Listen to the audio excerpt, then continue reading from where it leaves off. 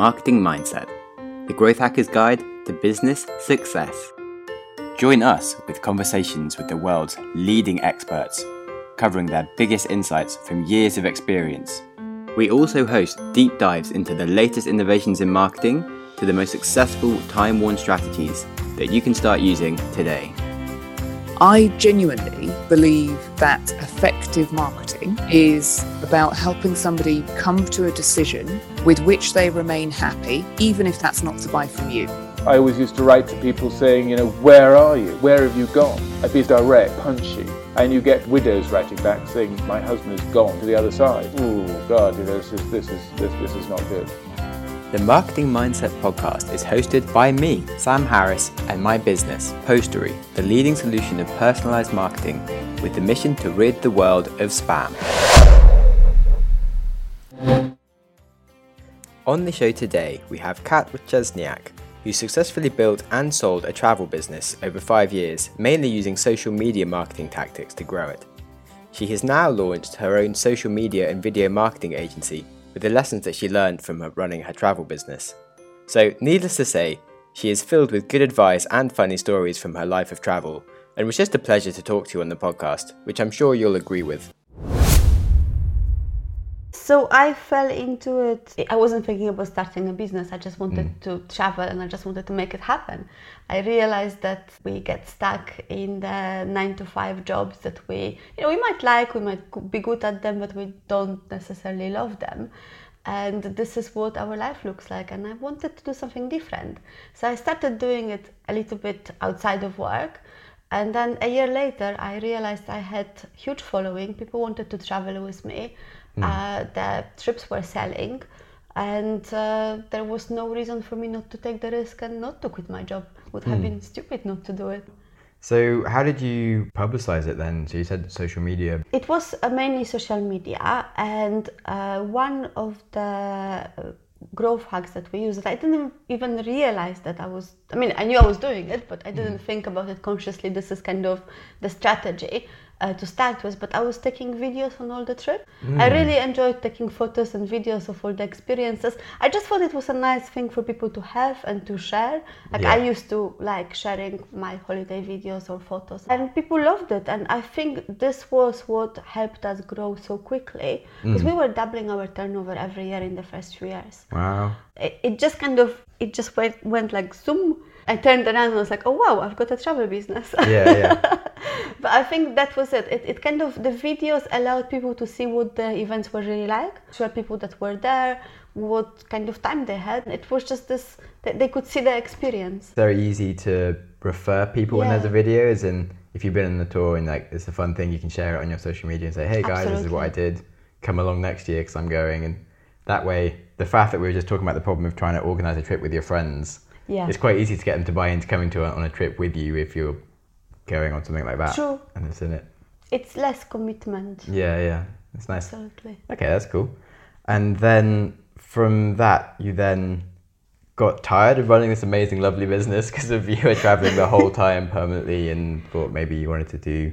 I know, it sounds insane, but after 6 years of living out of the suitcase, I was like, that's it, I can't do it anymore.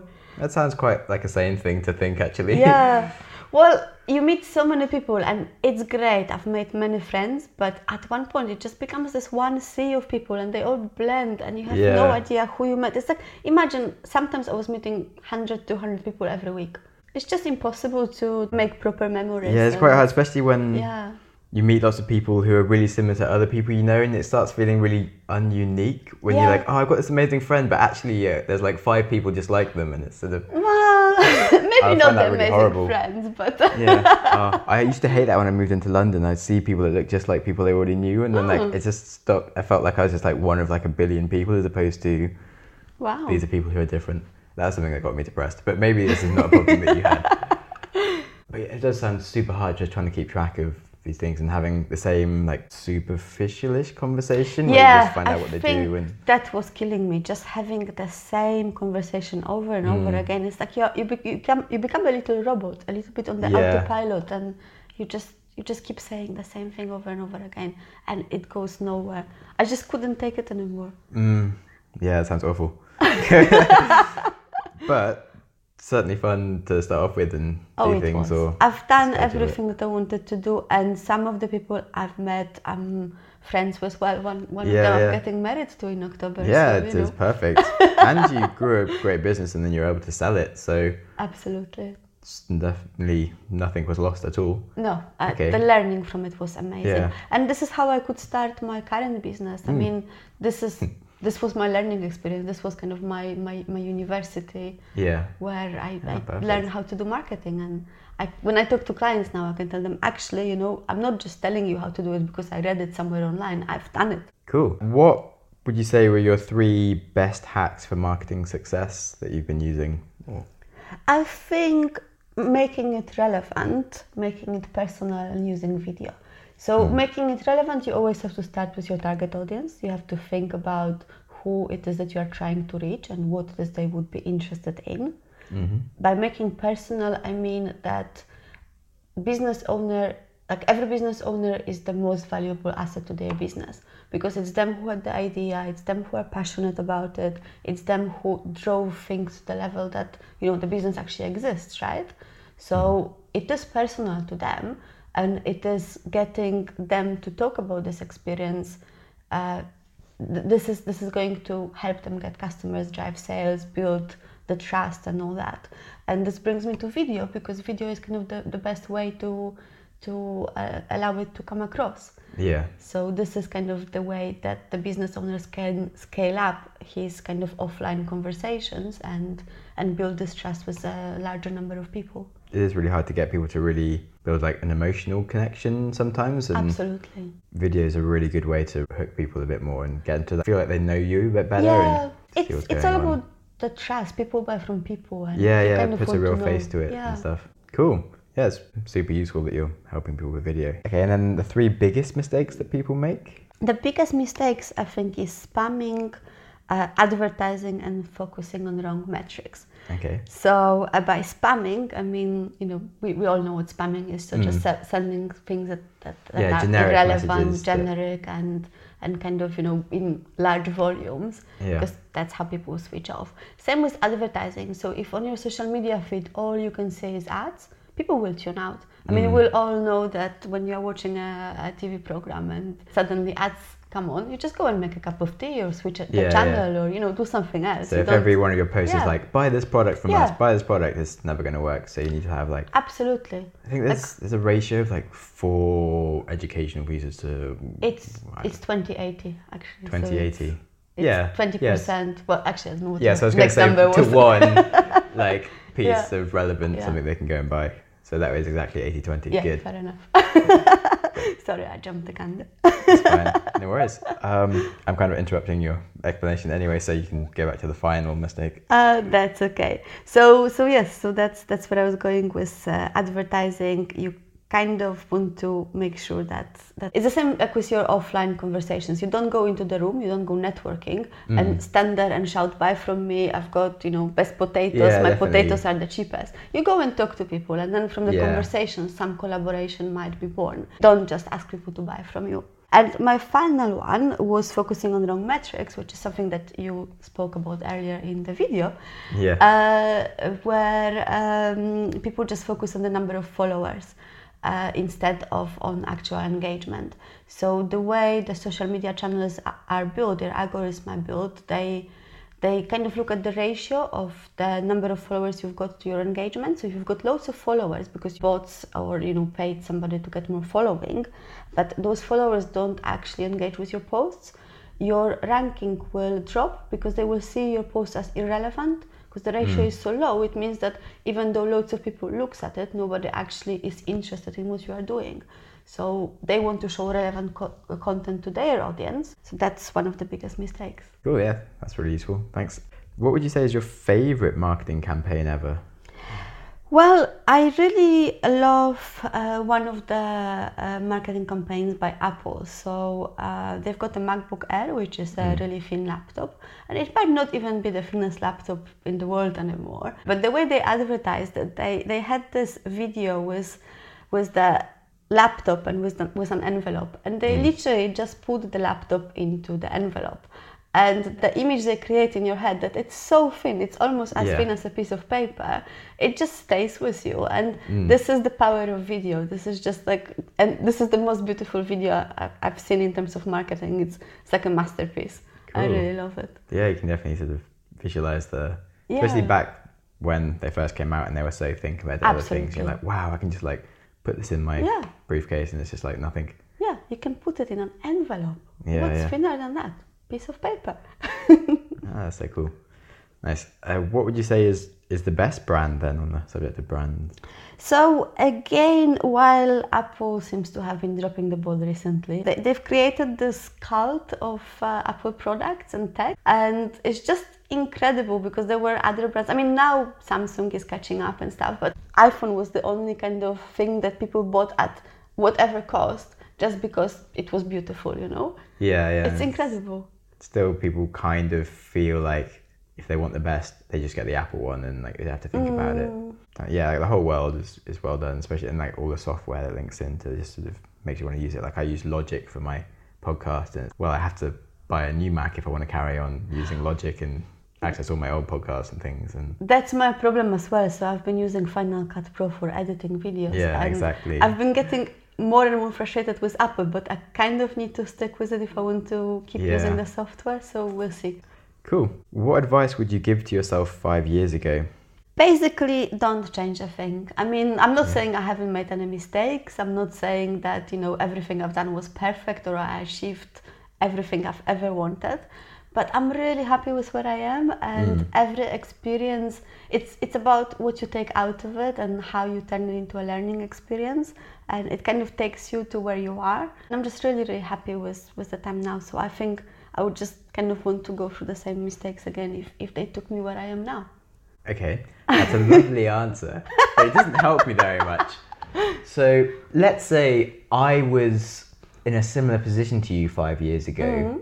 What advice would you give me to help me get to where you now are? Okay, so I think something you mentioned earlier as well is something that I've always lived by. You just you have to do things and see where they take you. You can't overthink stuff.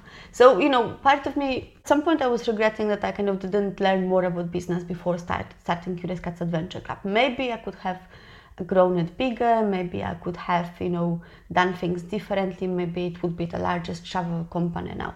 But honestly, if I sat there and read books, I would have never really started. And starting now would have been much more difficult because the market is much more saturated. It's much more difficult to compete. So I started at a very good time. If anything, I should have started earlier. So I think it's just like the piece of advice that I would give to anyone else is follow your dreams, do what you want to do, and just figure out how to make it happen as you go along. At one of the events I went to, Inspiring Entrepreneurs, I don't remember who it was, but they said that running your own business was like jumping out of the plane and learning how to open the parachute on the way down. This is so true. This is the only way to do it. Yes, you can go and do your MBA, yes, you can do your other things, but are not always on that path, and it's not easy to just kind of go back and do that instead. And that you just never get started. Yeah, you need to learn to be like comfortable being uncomfortable. Like I've had some friends that have just asked me so many questions to the point of like, okay, you can't know everything before you start anyway, and you kind of just need to do it and learn to answer questions yourself sometimes. You need to be comfortable not knowing what's going to happen. True. Because if you always need someone to tell you exactly what's going to happen, you're never going to be able to drive it by yourself. Then you should have a job if you want someone to tell you what to happen. What do you think is the next big thing in marketing? The artificial intelligence and Internet of Things and kind of experiential marketing, I think all this is kind of merging together. Yeah. So anything to do with tech. So for example, I mentioned earlier that I use video a lot. I think where the things are going, the video is there to stay, and it's good. Like photos were, 20 years ago, right? It's kind of the basic now. I think where things are going is more kind of a virtual tour of things, having more like 360. So before, I don't know, if you're buying a house, you don't need to go to all the houses. You want to see your photos and videos first, and then you choose whether you actually want to go and see it. Same with shopping. Before you go and try on things, you just want some kind of search engine to aggregate the results for you, so that you just look at the things that are relevant. Not just personalization, just more kind of merging the virtual and and offline worlds together. Yeah. Oh, what was really cool is Theo got this video from like something he just signed up for, but he got like a 20-second video of like just an intro tour, but the person was actually talking to him. So it's like, so he's literally sort of, you can see his little face going, "Hey Theo, I'd love to show you my website." Whoa. And he was like, "Whoa, oh my God, he sent me a personal video." Wow. Even though it was only 20 seconds. It and must it's like, have been a tech thing, but how Yeah, do you, yeah. like, wow. but it was so effective because he's like, crap, this person's literally spoken to me and sent the video, and So cool. yeah. I really just like that. Really tied it in. So yeah, But tying I all these think things even together. more than that, like creating experiences more than anything. So if you want to sell things, you sell it through some kind of pop-up shops. Like, Yeah. you don't just go to the shop to try on stuff. You go there to have like a whole makeover, like just kind of more Yeah. immersive things than Experiences are huge yeah. these days. Cool.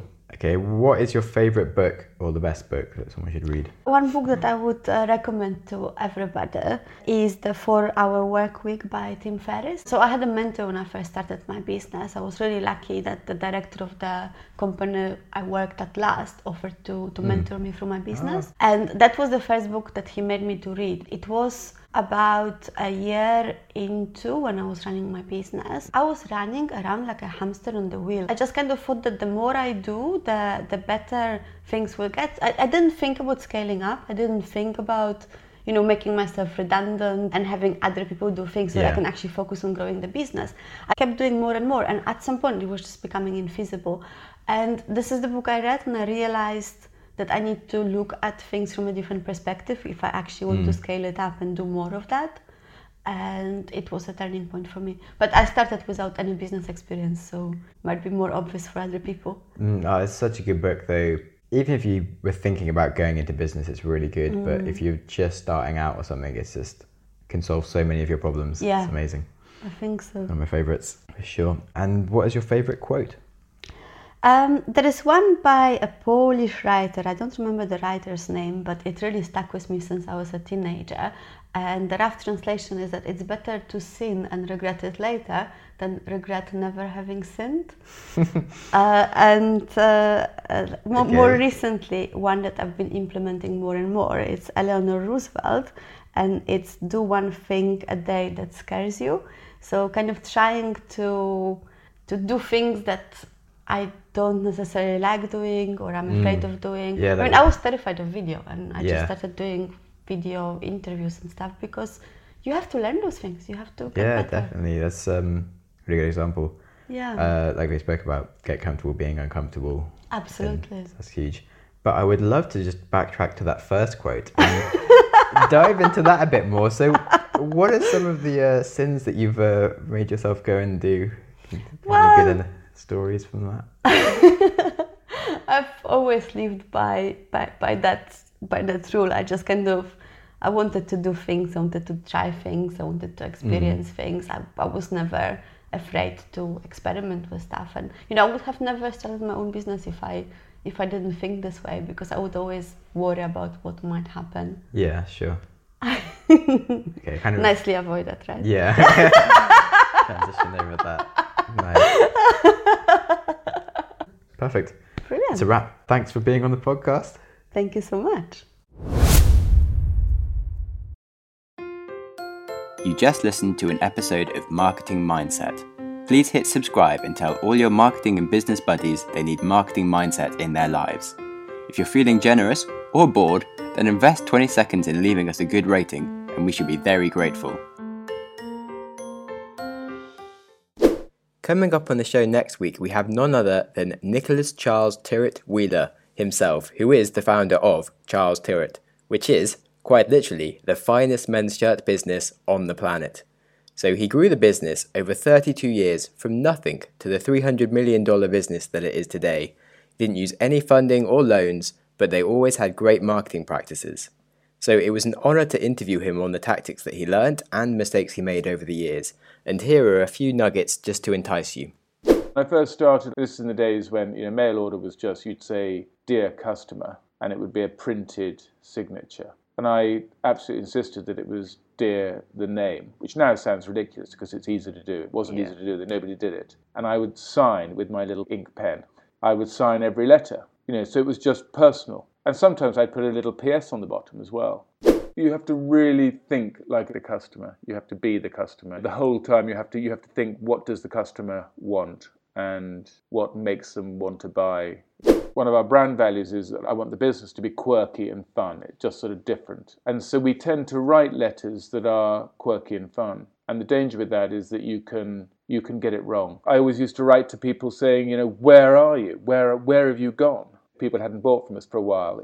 I'd be sort of quite direct and punchy. And you get people writing back, widows writing back, saying, my husband has gone to the other side. Ooh, God, this is not good. So, tune in next week to Marketing Mindset Podcast to find out more. And, of course, have a great week.